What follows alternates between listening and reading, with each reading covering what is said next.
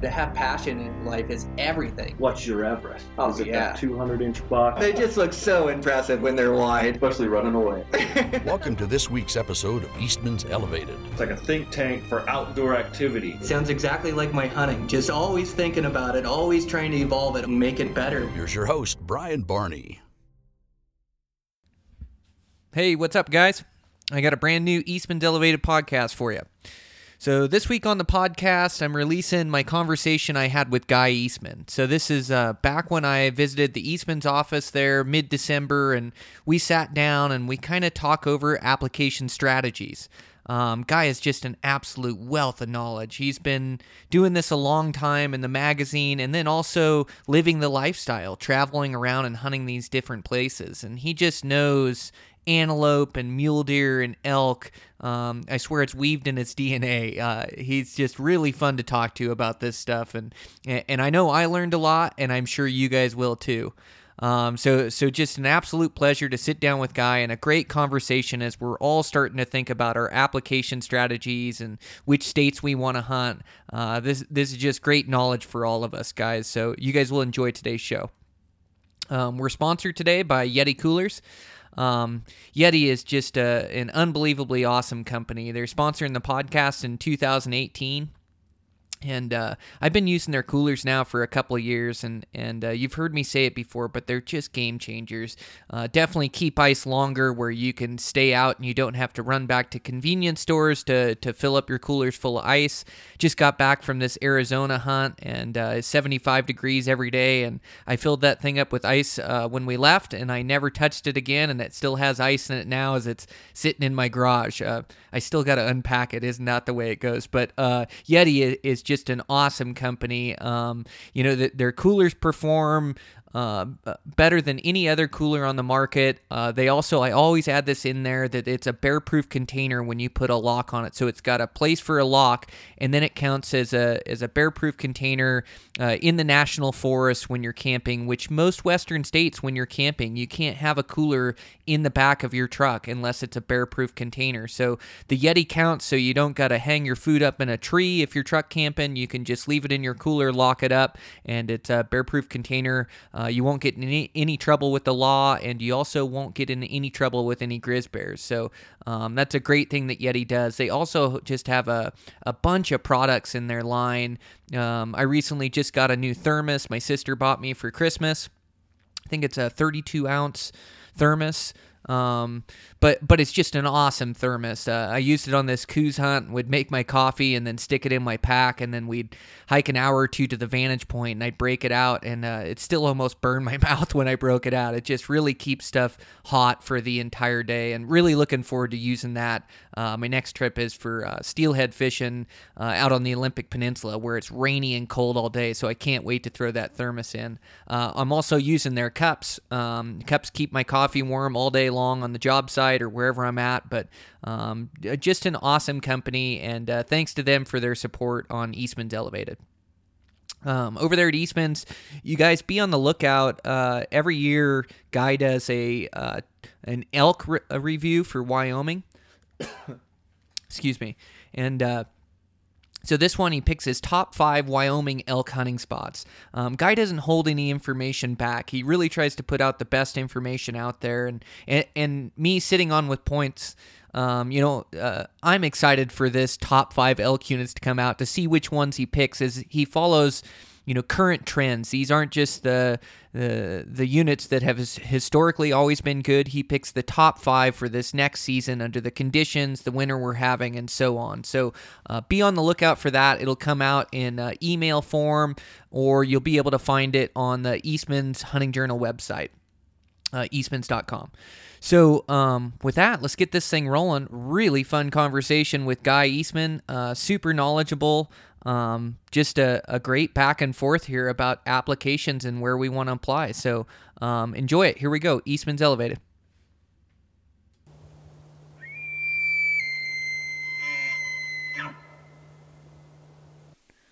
Okay, I'm over here at the Eastman's office. I'm sitting down with Guy Eastman today. Guy, thanks for being on. Hey, thanks for having me, Brian. Mm-hmm. Congratulations on your season. I saw a nice 6-point come across my feed there at some point. Well, thank you. Yeah, we had had a pretty good fall. It was kind of start off slow and then picked up as the fall went on. It was kind of a weird year. It was strange, wasn't it? Yes. We got snow early, and then we never got any weather, or at least there in Montana. We didn't get any weather there late at all to move those elk around. But early, it moved them into just strange places where they normally aren't, and a lot of them started their migration early, it seemed like. Yes, we got snow in September that we normally don't get till November. I mean, we usually get a skiff of snow in September, a couple inches, and then it melts off. But it came up high and it stayed, like feet of snow up high, and it pushed a lot of the elk out of the wilderness early in September, when usually they don't come out until October, end of October, first part of November. So it really kind of mixed the deck on us, and it was a really odd year. Yeah, it moved them a lot to their winter range way early, and then they were in their winter range during bow season, and we were able to get dialed in on them pretty good and able to take advantage of it. But a lot of the spots where I typically find elk, you couldn't find an elk in there. They were just in strange places. But yeah, you were able to capitalize. I saw that nice 6-point you harvested. Yeah, we got a good bull. Dan went in with me. Of course, he was done bow hunting. By the time I got back here from my trips in Colorado and everywhere else, it seems like it was October, and it stays open till I think 22nd of October. So, and I hunted middle of October, and he helped me out.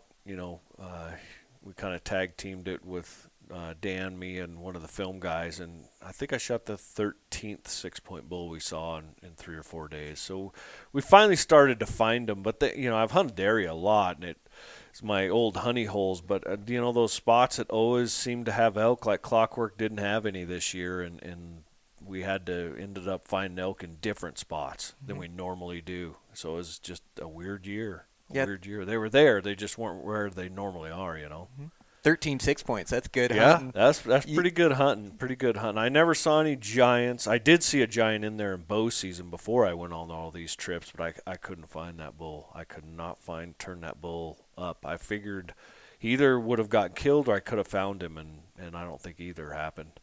I don't think anyone shot him. He's probably 370s. Which is a big bull for Wyoming. Oh, yeah, big bull for anywhere. Yeah. Those things, they're good at finding those pockets of country where they're tough to locate and tough to see. And elk are always elk, but they'll tighten up their programs, and it just seems like they start almost running nocturnal unless the cold forces them to feed in that later season. Yeah, and sometimes, a big bull like that in a public land area that gets hunted, you kind of almost need something out of the ordinary to kick them off their normal routine, something to move the odds a little in your favor, a big storm front or something, a late rut or something to kind of get them off, because they get so smart, and that's big country, and there's plenty of places they can find where it's really tough to find them or get in on them.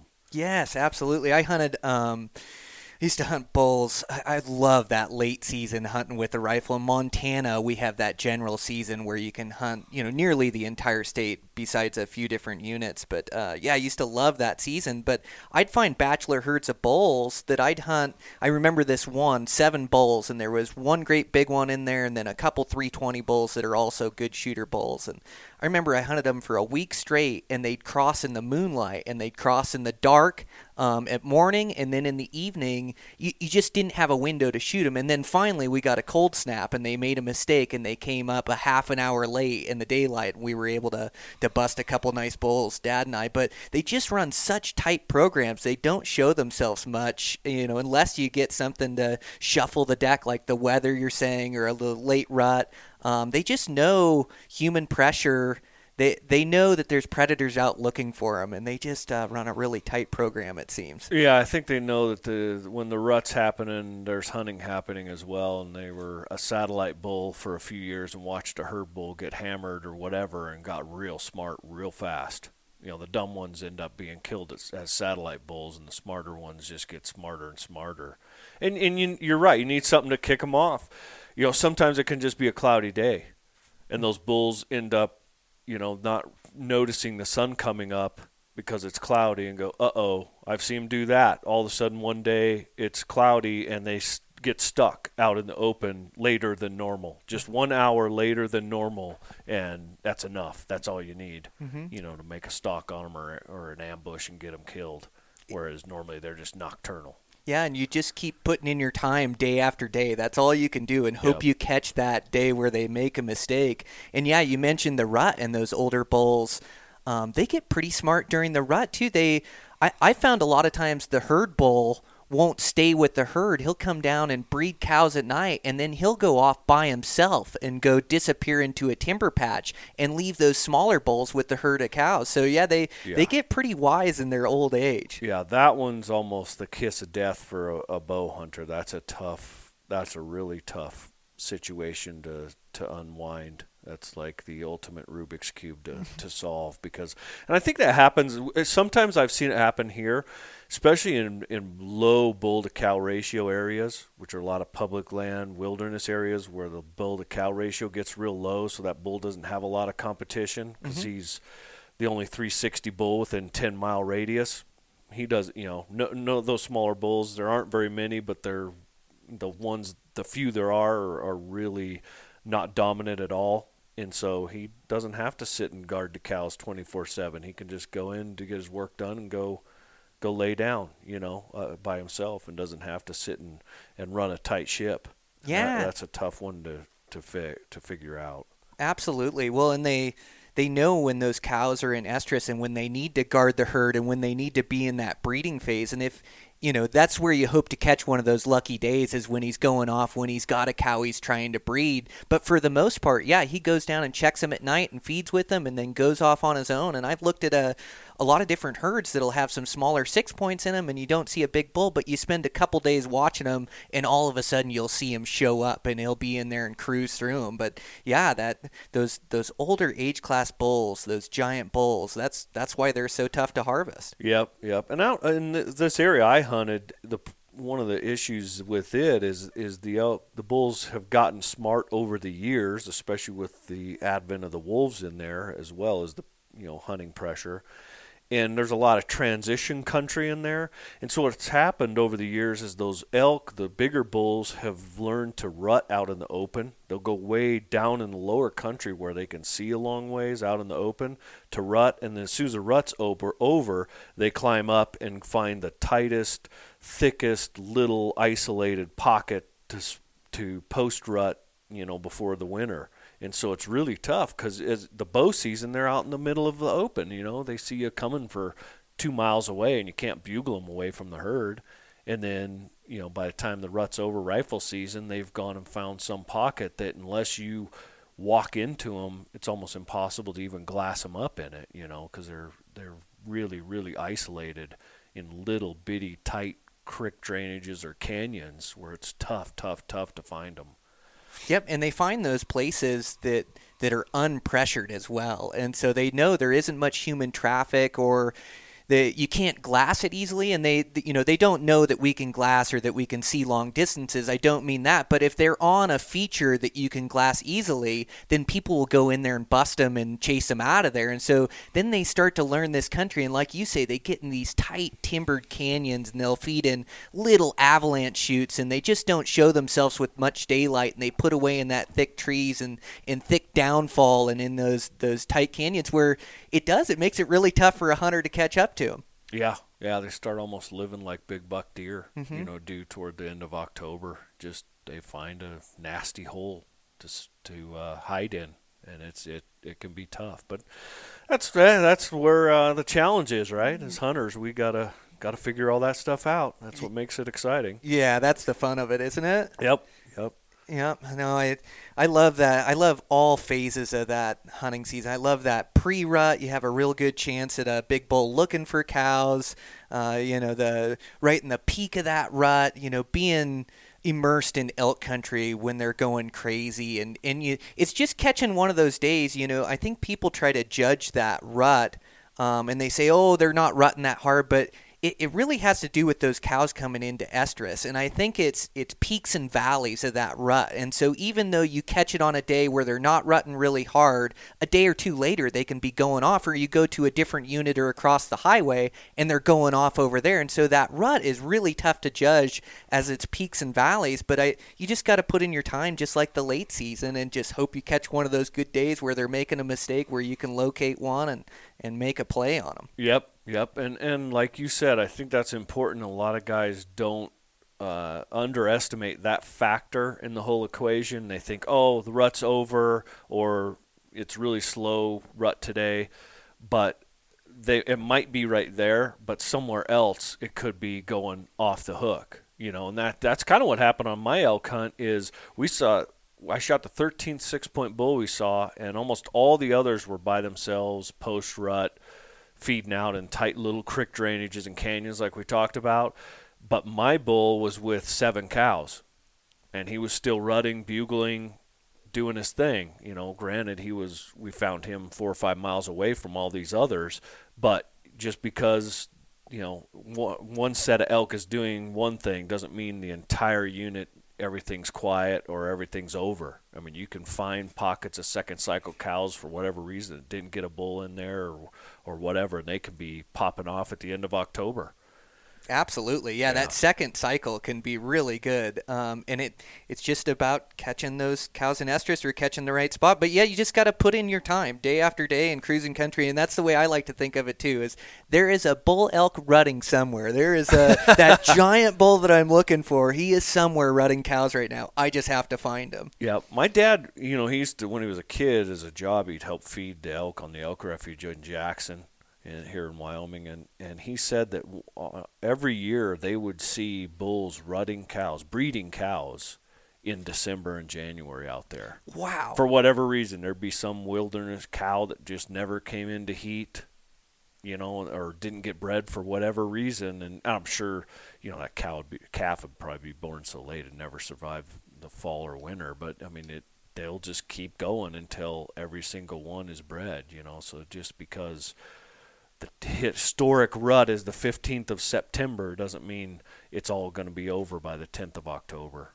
That is wild. On. Yeah, on the winter range in December and January. Yeah. So they must, and I know that second cycle estrus hits in October, but then if they don't get bred in October, then it must be like a 30-day cycle, and they'd come in again in November. They must just keep coming in, until they get bred or the next fall comes around. I don't know. Mm-hmm. Yeah, I always reading sign, like with those bulls on the winter range, they seem like they rub their horns as much on the winter range late as they do during the rut, sometimes to decipher between those rubs if they are actually happening during the rut or if they're happening during the winter range. I'm always trying to decipher that when I'm moving through the mountains and I find a bunch of scrapes and go, oh, this is going to be a great rutting spot. And then you go in there during the rut and there isn't an elk for miles. It's a late season spot. Yeah. But they rub quite a bit late too. I think trying to get their horns off or, I'm not sure. I think they get itchy. Yep. When the rut's over and they're getting ready to start to think about dropping them, they're tired of them, trying to knock them off. I know antelope do that as well. They'll go over to a fence and hook their horns in a fence and pull them off. Okay. Antelope horns don't stay on the ground very long because the mice and whatever eat them and the coyotes chew on them. But if you ever want to look for some, you just walk the fences and they'll be right there on the ground. But I think elk and deer, same way, they get itchy, want to pull them off. Yeah, you shoot some of those antelope late, and then you go to drag them or get them into a position for a picture and have that horn pop off right in your hand. But, that's fun. And you guys are getting a little break this year. Last year, you guys got hit hard by winter and had some winter kill and some winter loss. The elk tend to fare a little bit better than the deer, but they're getting a break this year. It's warm over here, dang near tropical. I think it's supposed to be 50 degrees today. I know. I should be fishing. It's middle of December and almost 50 degrees, but that makes up for last year because by this time last year it was nasty, gnarly, like January, and it never quit. Never let up. Nope. Yep. If I have to shovel my roof in Powell, Wyoming, from the snow, that's bad. I'd say that's a bad That's very winter. rare. Yep. That's very rare. I moved away from Jackson Hole, so I wouldn't have to do that anymore.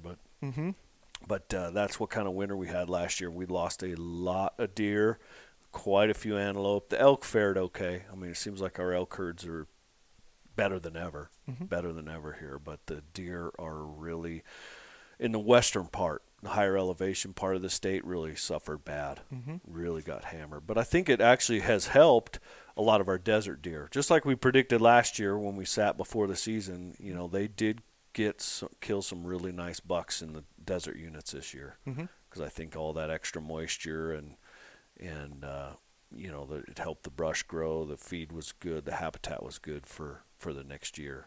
Yeah, well, the drought is so bad for those drier southern states down there. But, yeah, they've had a bunch of moisture, which is really good for the populations down there. And, yeah, they're doing great. I wish I could draw one of those Ponsegont tags, or I've thought about hunting that strip too before with the bow. You can get a bow tag down there for the strip, which I think would be fun to hunt, but it's a lot of water holes and a lot of game cameras, and there's a lot of outfitters down there, but there's some giant deer. I want to do that one of these years. Yeah, my brother-in-law, of course, he's a resident in Arizona. He drew that strip tag this year, and he killed a 197-inch typical buck. I mean, just it's probably the best deer hunt in the country if you can draw it. There's 2 areas there and very, very few tags. Did he draw the rifle tag? He drew the rifle tag, yeah. And then they also have some muzzleloader tags too. I think so. Yeah.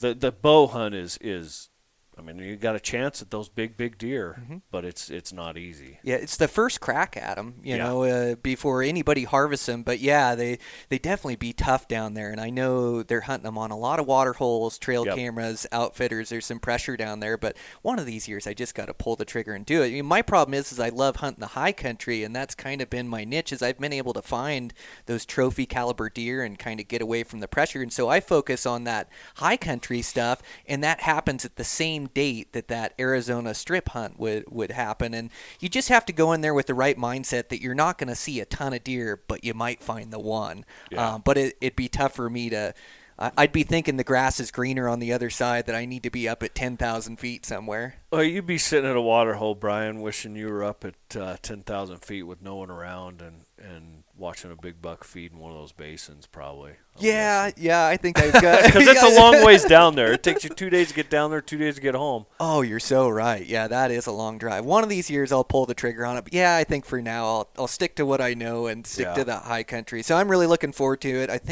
thought I was going to draw my Colorado tag last year, but I think I'll end up with it this year. 13,000-foot peaks and a lot of bigger bucks and no hunting pressure. And so I'm really excited to get in there.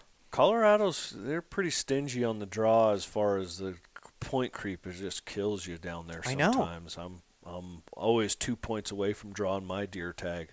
I don't know if I'll ever get it. I've been chasing it for 2 points for the last 6 points, it seems like. Oh, every place is getting that point creep. I'm seeing it here in Wyoming. You know, now I can I love some of those western units there, but I can hardly draw them now. And then, like you say, you're just a point or two behind, and it just keeps going to where you can never draw that tag. Yeah, when they've decreased the quotas, that really kills that. And it puts a point creep into serious overdrive. But I'm hoping as the deer are bouncing back in some of these states that they'll start increasing those quotas and the point creep will go the other way, swing the other way, especially for the bow guys. I mean, that just really is tough to live with point creep when you're a bow hunter. Geez, that's really out of the ordinary. I know. Would you talk to Wyoming Game and Fish and have them put aside a bow-only season for deer for me? I know they don't have anything. They're definitely not real bow-friendly here.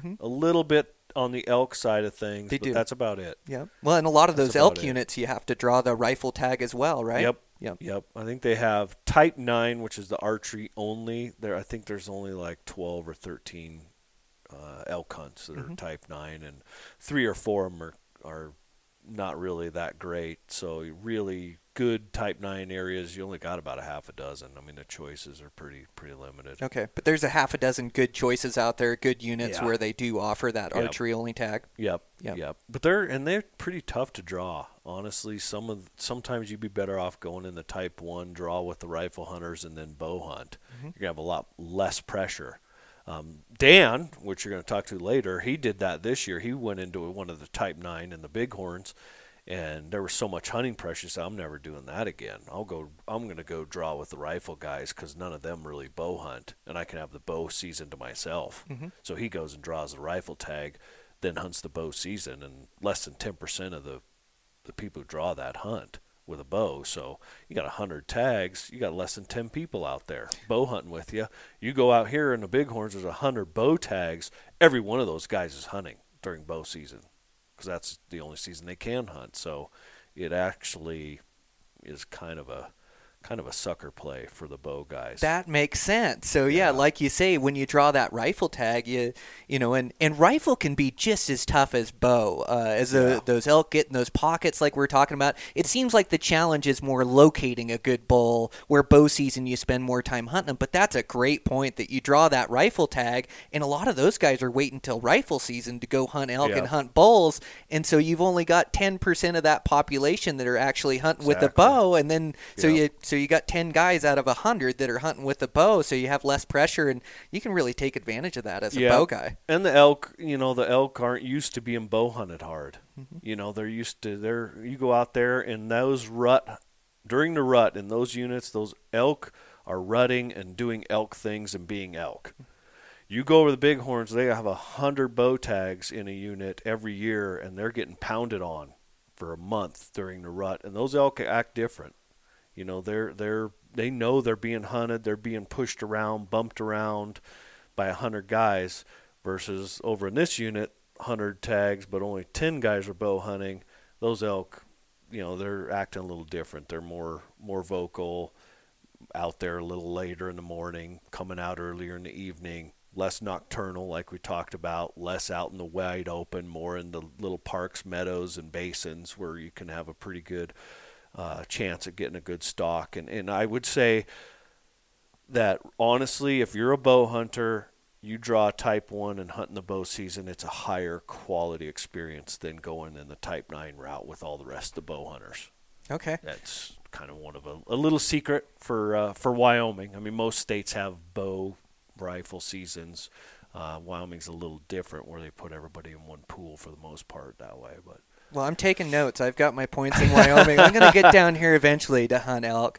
But that was a really good point you made about elk and high pressure. And I've been hunting.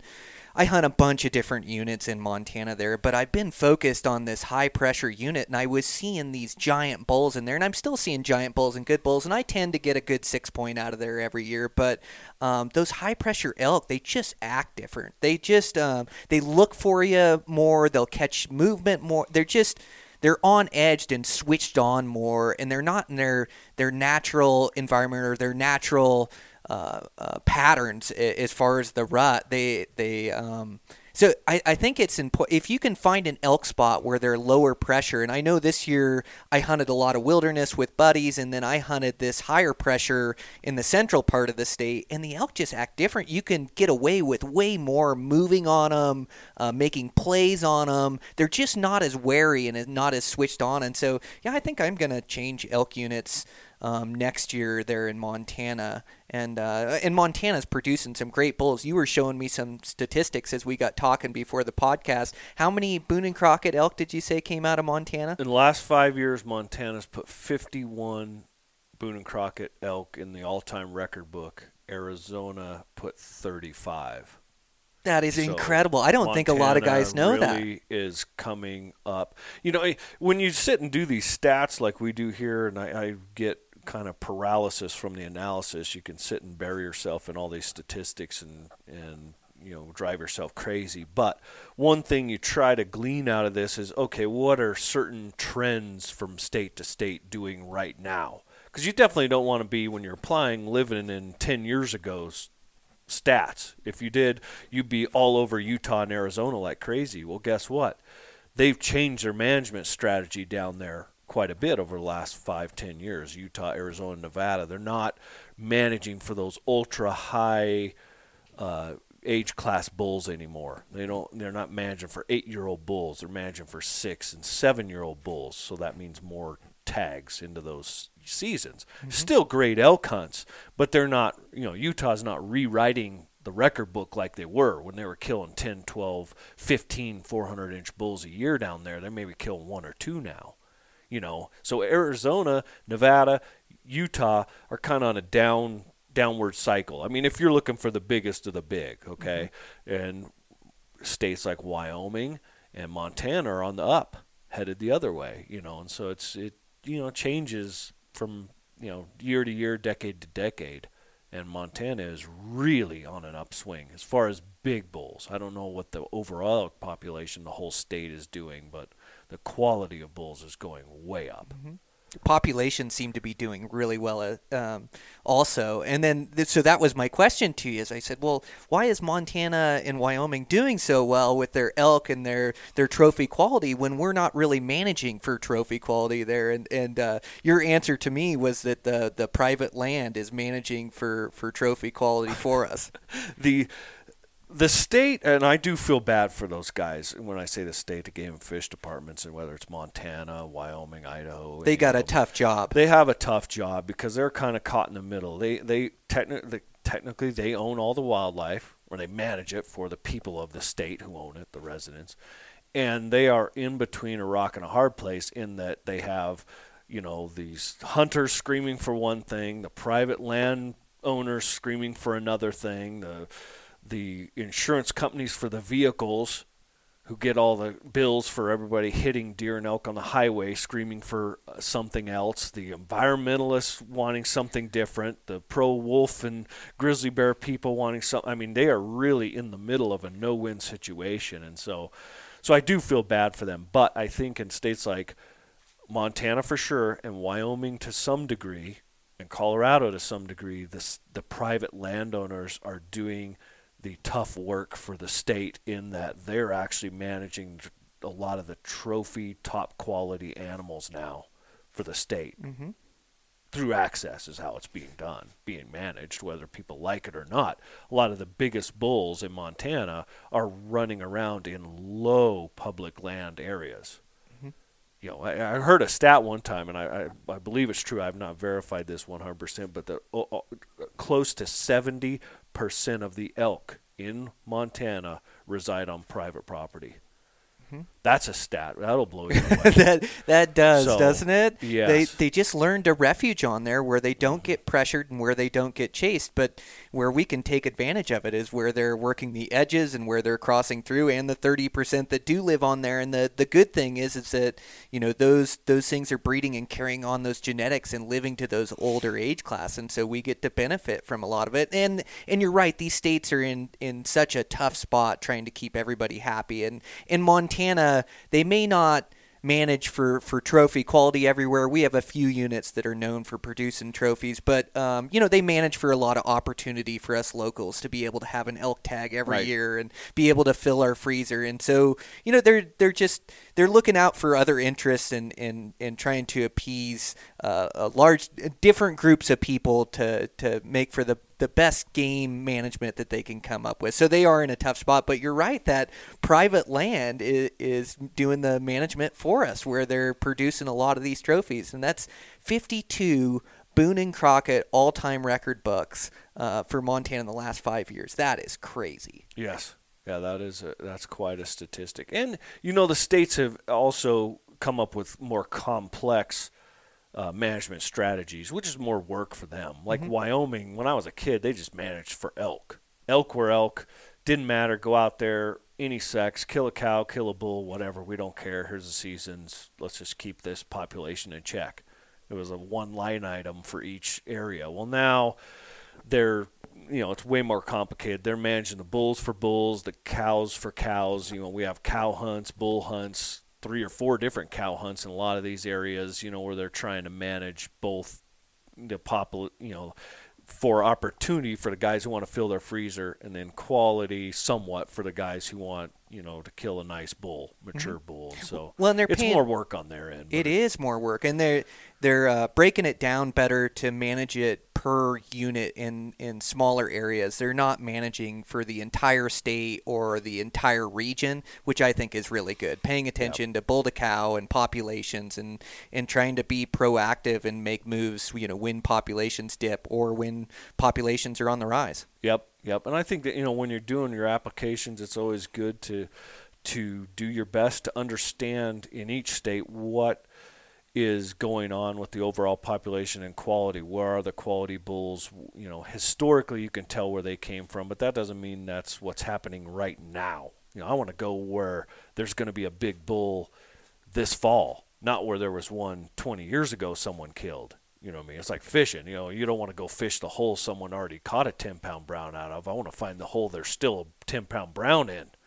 And so you got to kind of try to predict as best you can where there's going to be a big bull to chase and not where there was one last year, because that one's gone. Current trends rather Yes. than looking at historical trends. And Yes. historical trends are good information to It's a good have. place to start. Exactly. But yeah, looking for those current trends and trying to be in front of that is Yep. is the key to harvesting big critters. But yeah, that Montana, they have this new bow tag, and it's been out for the last couple years that I'm thinking about taking advantage of. But they have 15 different units in it. It's that 900 tag and some really good units that are really sought after for rifle tags that are good bow units, but you get to hunt all these special units throughout Montana. That one's really caught my eye. I'd like to check that out and learn some of those units that you just don't get the chance because they are special draws for bow and arrow, but now they've lumped it all together where you get 15 of these units all in one tag in some great mountain ranges. So Yes. that's kind of piqued my interest. Yep. Well,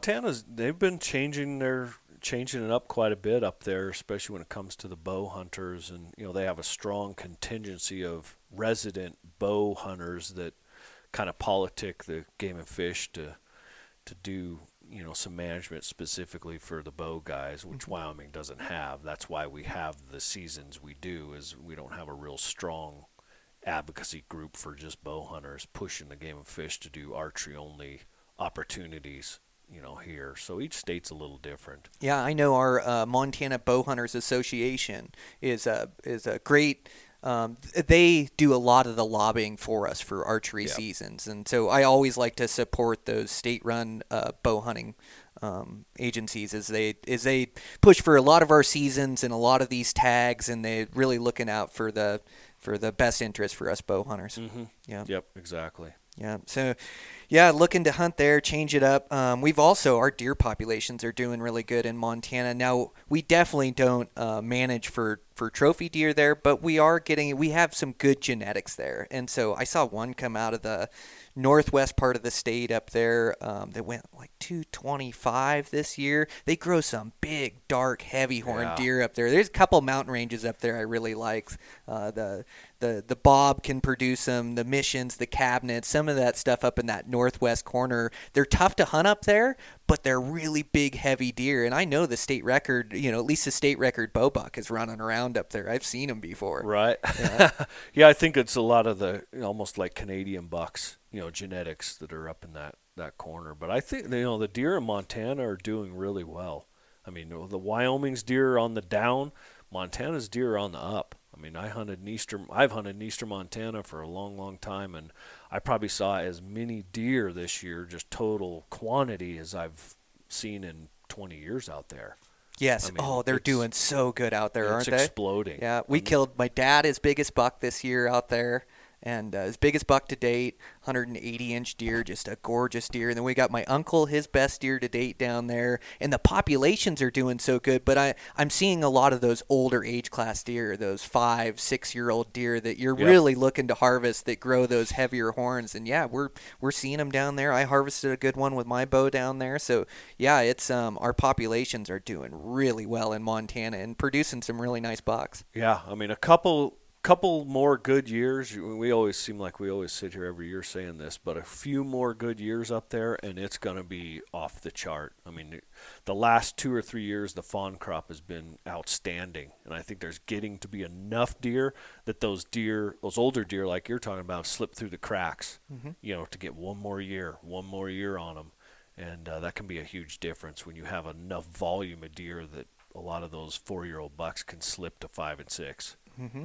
That's what you need to start producing those really nice ones. Absolutely, and we didn't get the tough winter that you guys got here in Wyoming or Idaho or Colorado. Now those states took a hit on their deer numbers. They're on a downward trend, like you were talking now. And I know I hunted Idaho this year. It was tough to find quality bucks there in that early high country.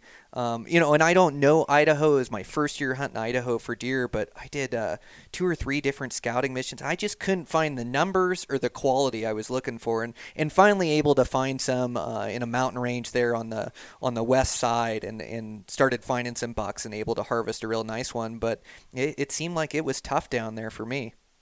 Idaho's it's a tough state to learn. The deer are real pocketed there, but it can produce huge deer. I mean, you look historically, going back to our historical conversation, it's the only state that even holds a candle to Colorado as far as big mule deer historically.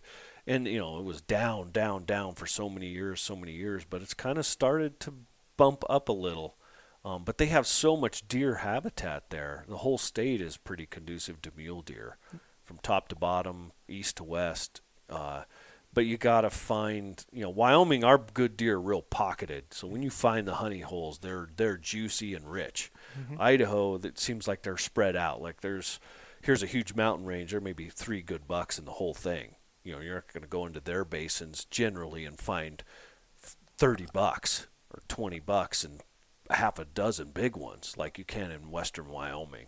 That's exactly what I found. Yeah. And like you were saying, they're found in all throughout that state. Those big deer come from everywhere in Idaho. Yes. East, west, north, south. It's pretty much throw a dart on the map, and you could find a big mule deer there. Yeah, I mean, we'll get them in the magazine. We get stories. You'll get some giant 210-inch typical from the lava country, that desert lava country down south. And then the next year we're getting one from the high mountain sawtooths, in the center of the state, some big 240 non-typical. And then once in a while we'll get one of those big old pumpkin-headed bucks from the panhandle up north, like you were talking, the Montana country, that big timbered out, clear-cut country, and you get a big dark horn buck that's real heavy and black horn, just beautiful bucks.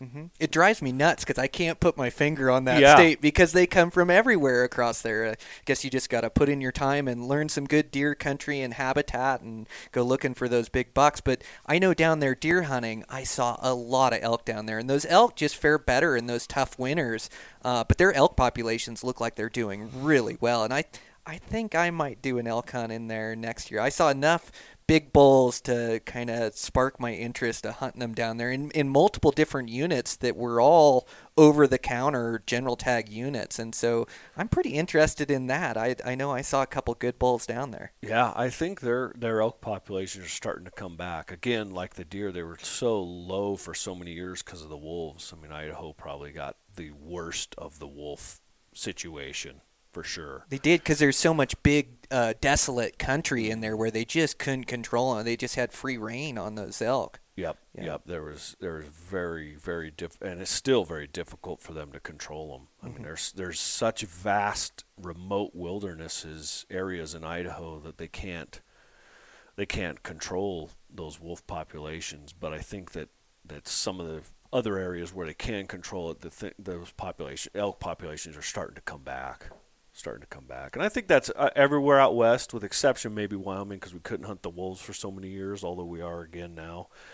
We had so many years where the historic elk areas dropped so low, and then we started to see good elk populations in non-traditional areas like eastern Montana, central Wyoming, the more desert country. Those elk populations kind of exploded, and now the wolves are under control, and so the wilderness elk are starting to come back. And so I think it's going to be good for the elk hunters and elk hunting in the next 10 years as the populations in both traditional and non-traditional elk areas increase, especially with these tough winters we've had, which is good, ends up being good moisture, habitat improvements. I think we're going to see another resurgence and explosion of elk populations in the next 10 years, I'm hoping. Yep. Won't be good for the deer necessarily. I know. Yeah, It's just what the deer need, more elk, right? Yeah. Well, and I think those states that we've talked about, that Montana, Idaho, Wyoming, I think those are good states to focus on. As those Nevada and Utah, Arizona, New Mexico tags, they're tougher to draw, and like you were talking about, they're not managing for that older age class where now you draw a tag that takes you 10 to 15 years to apply for, and you may not be chasing the big bulls that you're dreaming about. But I think those are the states to focus on now. Mm-hmm. Yeah. Yeah, and most of the elk, when it comes to elk hunting, for sure, most of the opportunity is in the northern states. The 4 key states, I call them, which is Wyoming, Idaho, Montana, Colorado. Yeah, I left out Colorado. Yeah, those you're right. 4 states probably account for, I would say, 70 to 80% of the big game hunting out west when it comes to deer and elk, just because they have so many more tags. You know, the hunting's not necessarily better there than Arizona or Utah or Nevada or New Mexico, but they have so much more opportunity that most guys spend 70 to 80% of their time in those states, and then waiting to draw one of those desert states, the Southwest, to get that experience. Because I mean, you know, those Arizona tags for archery elk, you're talking 10 to 15 years. Yep. To go into those, you know, elk, Wyoming, Idaho, Wyoming, Montana, especially if you're a bow hunter, 3 to 5 for non-resident. So that's a whole different world when you're waiting 3 to 5 years for a tag versus 15. Yep. And don't get me wrong, it's a fun experience to go hunt them down there, and I want to go hunt them down there as bad as the next guy. But yeah, you just got to bide your time until you can get a tag down there, and you want to get a worthwhile tag if you're going to draw one down there. Yeah. It's so far away, and it's so foreign, and you have to put so much effort into it that you just want to make sure it's going to be a good experience when you get down there. So yeah, just got to bide your time. And yeah, I left out Colorado. Colorado, they're doing great. Their elk populations are really high, and they're producing some really good bulls too. Yes, their quality is doing, you know, better and better. It's on the rise. It used to be a bunch of smaller bulls in Colorado is how I kind of thought of it. But now, you know, I'm starting to see a lot more mature bulls as I'm down there deer hunting and different things and looking around, and also seeing a bunch more come across my feed in different places too, good Colorado bulls, and just talking to guy. And the overall feeling to me just seems like they're growing some more mature bulls nowadays. Yeah, you know, for years they kind of just, Colorado was an elk volume state. They wanted lots of elk, lots of opportunity. You know, they didn't care too much about the age class. They just wanted people to shoot bulls. They have to have a brow tine to shoot them, so you can't shoot spikes there. You know, and most they're over the counter areas anyway. And so, you know, that's just kind of what they managed for. And they had a few trophy areas in the northwest corner, like 3 or 4 of them. 201, 10, 4 or 5 units there, and they've gotten almost impossible to draw. But what's happened is they've started to kind of branch out with their older age class management and try to manage, or starting to manage in some of the other areas in the state to kind of, I think, to take some of the pressure off those northwest units because they're so hard to draw. So they've started, you know, sprinkling a few other, you know, good units throughout the state that are really starting to produce good bulls. I mean, the genetic was always there, but now they're just with a little bit of management and some TLC on some of those units. They've really started to produce some good bulls. I mean, a 350 class bull in Colorado is definitely possible this day and age. No question about it, and in a lot of different units. Whereas 15 years ago, that was a real oddity, a 350, if it didn't come from that northwest corner. Yes, exactly, you know, right. So it's, you know, elk hunting overall, I'd say elk hunting's in great shape. It's as good as it ever has been. Things have changed and moved around a little, but if you're an elk hunter, this is a good time to be alive. It sure is. Yeah, I know you live and die to elk hunt. That's well, and deer hunt. I guess you're a deer fanatic as well. And Yep. there's the deer. It may be tough to draw an elk tag in that Nevada and Utah, but boy, those deer are sure doing good in those states. Yes. Yeah, Yes. I am going to get a Nevada tag this year. I will myself to do it, but I'm going to be a little bit more aggressive with my tag application this year in Nevada and put in for some of these easier to draw tags. I thought the one that I was hunting was pretty easy to draw, but after the last couple years of not having a tag, and in Nevada, the way they do their drawing process is that you put down five units, and then they pick your name out, and they try to assign you all 5 of those units, and then they throw out your application. And so you actually have 5 choices you can put down that you have a legit chance at drawing. Yeah, that is a unique thing of Nevada, and they square the points. Yep. So you have a chance, even if it's your first time putting in, or if you've been doing it for 20 years. I mean, everybody has at least a statistical chance of drawing one of those tags. And Nevada's, up and comer. Utah is, we kind of bagged a little bit on Utah's elk population, and it has slid a little bit. Okay, if Utah was 10 years ago was a 10 out of 10, it might be an 8 now. It slid maybe 20%, but their deer hunting has probably tripled in quality. So what they've lost a little bit in elk, they have gained leaps and bounds in deer hunting, deer population, quality, all of the above. They are really producing some really nice bucks in Utah, and Utah is really bow hunter friendly, as you know. I mean, there's a lot of opportunity down there for big bucks with a bow. Yes, and that Wasatch sits like above that Salt Lake, and not to put everybody in one mountain range, because all of Utah can be really good, but that Wasatch, boy, that place just produces giant bucks year after year. And for a bow hunter, they let you hunt it early and then let you hunt it late during the rut. So with one tag, you can hunt it in November, and then you can also hunt it in that early season of August. And the tough thing there is kind of, those deer, like we talked about, high pressure elk, those are kind of high pressure deer, and they know that the hunt is on them, and so they tighten up their program even in that early alpine environment. So you really gotta sit behind your glass and watch those things, do your homework scouting. But that place produces big bucks, and then that southern end of the state is really, they don't have any of the big mountain ranges that I really love to hunt, but they've got so many big deer down there that I just can't resist. I got to go down there and go try it. Yeah,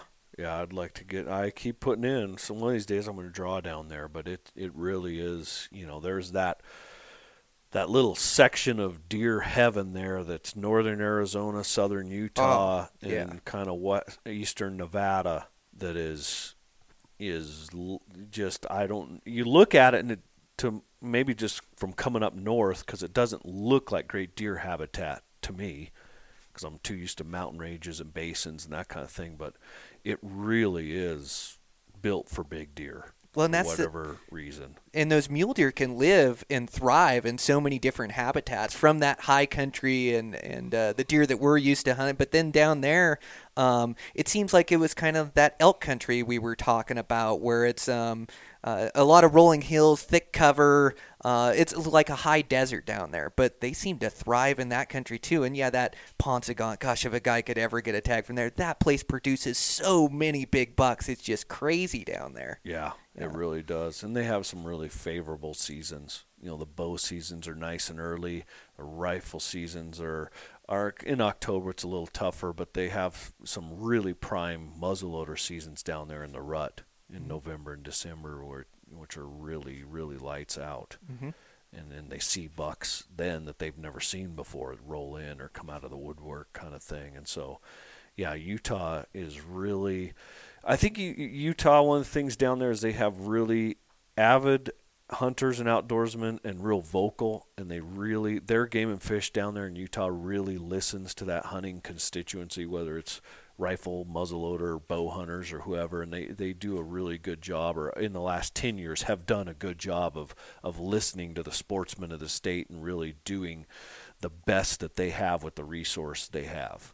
I mean, they have a lot of public land down there, but they don't necessarily have, oodles of great elk habitat like a state like Colorado or Wyoming or Montana does. And, they're more concentrated. They have very few mountain ranges, more desert, open desert country, but they have really maximized their hunting opportunity for what the resource they have.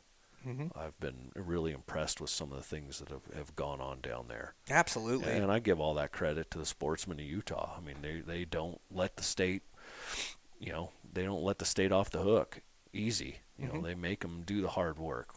Sheep transplants, keep the sheep population growing, get mountain goats grow. I mean, everything. They push and push and push on the state to keep, the hunters in mind and sportsmen in mind, where other states like Colorado, it's a political mess there because you have Denver, just, the people in Denver trying to manage, with not the hunters in mind. Yes.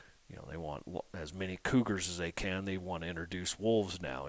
Just the crazy They're out of their politics mind. they deal with. Yeah. Yeah, I have no idea what they're doing. Well, and I thought that was a really good move that Utah did. It's been 3 or 4, maybe even 5 years ago, where they separated out all the deer units and made them all special draw and pick your unit. And that way they could manage each unit, and they put their biologists to work. I mean, you go on their website and the information they have on there from buck to doe numbers, doe to fawn, bucks over 4-point harvested. They gather a lot of information to try to manage those deer as good as they can, or all their game populations as good as they can. So yeah, they're really the example for these western states. They've done a really good job with their management. I think so. I mean, they do not allow the biologists to get lazy in that state. They make them go out and do the hard work and not take shortcuts and do the studies, and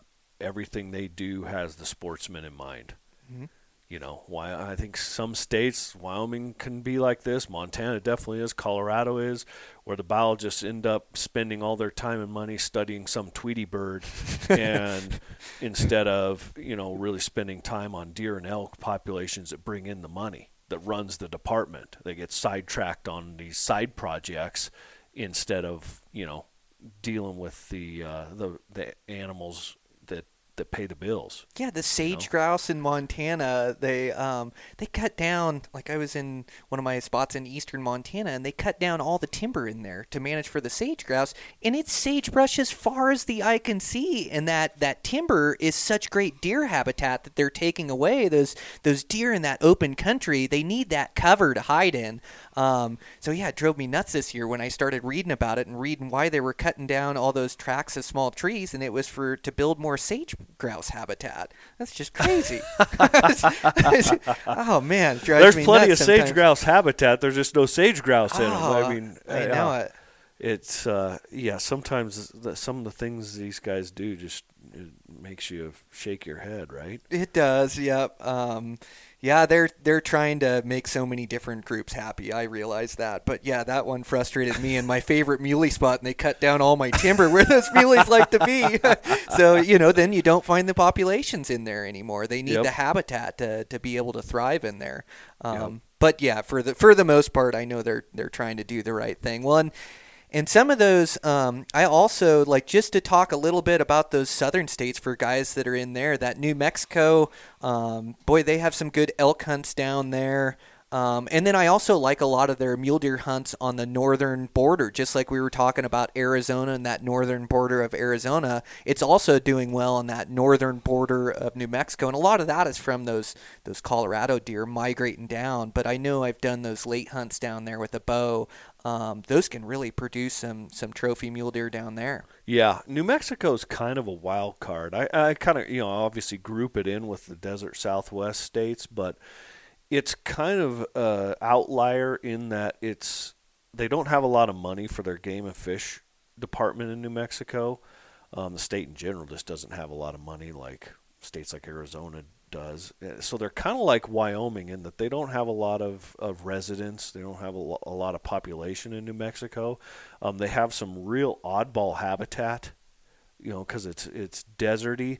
But a lot of that state is actually good elk habitat, and a lot of it is pretty good deer habitat, and so they kind of manage by the seat of their pants because they're underfunded, but it can be a really good outlier state to kill a really big bull or a big buck in once you learn it. I mean, there's not a lot of data to analyze in New Mexico because they just don't have the money to do a lot of the refined data collection and hunter success and stuff that a lot of the other states like Wyoming and Montana do. But if you can understand and learn New Mexico, there's a lot that can be had down there. It's kind of like the Wyoming of the desert Southwest. Mm-hmm. Well, and if you don't have any points, that's a great state to be applying in because they don't do any point system down there. Yep, like Idaho and New Mexico are the only western states. It's straight up old school, just draw. Just put your name in the hat. Everybody has the same chance. Yep. There's, they do have a resident draw, and then they split out the non-residents and the guided non-residents. So they do have quotas different inside pools. the pools for the tags. But it's for the most part it's straight up draw. Even the sheep, no points. Everybody just puts in. So it's kind of it's a great state to really concentrate on if you're just new to the game and you don't have preference points elsewhere. Idaho and New Mexico are good states to really concentrate on why you gather some points in Wyoming and Colorado. Yeah, absolutely. Yeah. Well, I really appreciate your insight and your time. You can find all this information and more in our MRS section. So that members research supplement is in our magazine. You guys do a great job of breaking that down to really, I mean, I've used that as a tool over the last 10 years to be able to find out where the populations, which units are going to be quality units, and our information is so up to date every year. But I mean, you could pretty much pick a unit. There's a lot of information to gather, but from our MRS, you could pretty much just use that to hunt these states that you're not familiar with. So you do just such a great job with that. Well, thank you. Yeah, it's a lot of work. I'm in fact just working on Wyoming elk right now. Finishing it up because its deadline is January 31st for non-residents. Yeah, and it's just such a great breakdown where you can look at quality rifle tags, quality bow tags, quality muzzleloaders tags, and then also look at, we break down the terrain between rough terrain or how tough the hunt's going to be, how much public land is there, how much wilderness is in there, which counties are the Boone and Crockett trophies coming from. There's just so much great information. It's such a great resource, and so it only goes out to our subscribers, but that is a great thing that we do here at the magazine. I'm really proud of that thing. Yeah, I am too. It's a good value for $25. Oh, I'd say. Especially when you're dumping thousands of dollars into these application draws. Worth its weight in gold. And we actually have the new book out, so Yep. I'm going to try to steal one of these when I leave here. But the book has all that information compiled in it from the entire year. And so you don't have to go back and look for issue 165 to look at Colorado elk. It's all compiled in a book. Great photos in that book, great write-ups. And so that book, now you could get that even for Christmas present coming up, right? Yep. It's I think it's under $50. It's a all 4-color, really high quality product. It's 380 pages or something like that. It's almost 400 pages, all 4-color, bound under hardcover. It's a really high quality book. But like you said, the most important thing is it puts all the states under one cover. Everything for Wyoming in the Wyoming section. Wyoming has 3 different draw deadlines. So in the magazine, they're in 3 different issues, but this book puts it all in one place at your fingertips at any time to just flip open and check. And I notice when I'm at shows talking to guys, I'll wear one of these out in a show season, just flipping to the page and showing, guys, they'll ask me a question about such and such elk area in Wyoming, for instance. I can just open right to that page and show them, that elk area where its strengths and weaknesses are. It's great quality hunt, but big bulls, favorable seasons, low quota, but there's a lot of private land. I mean, you can just run through those columns or those rows in those charts and tell where an area's strength and weaknesses are.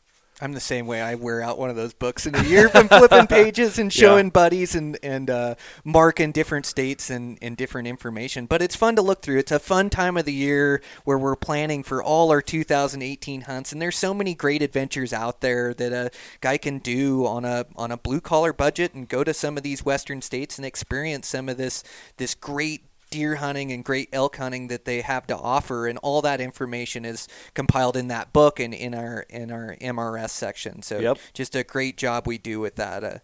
And thanks again for your time and your insight. A fun conversation as always, Guy. Well, thanks for having me on, Brian. Look forward to the next time. All right, guys, that's a wrap. Like I say, always fun sitting down with Guy. Just such a wealth of knowledge.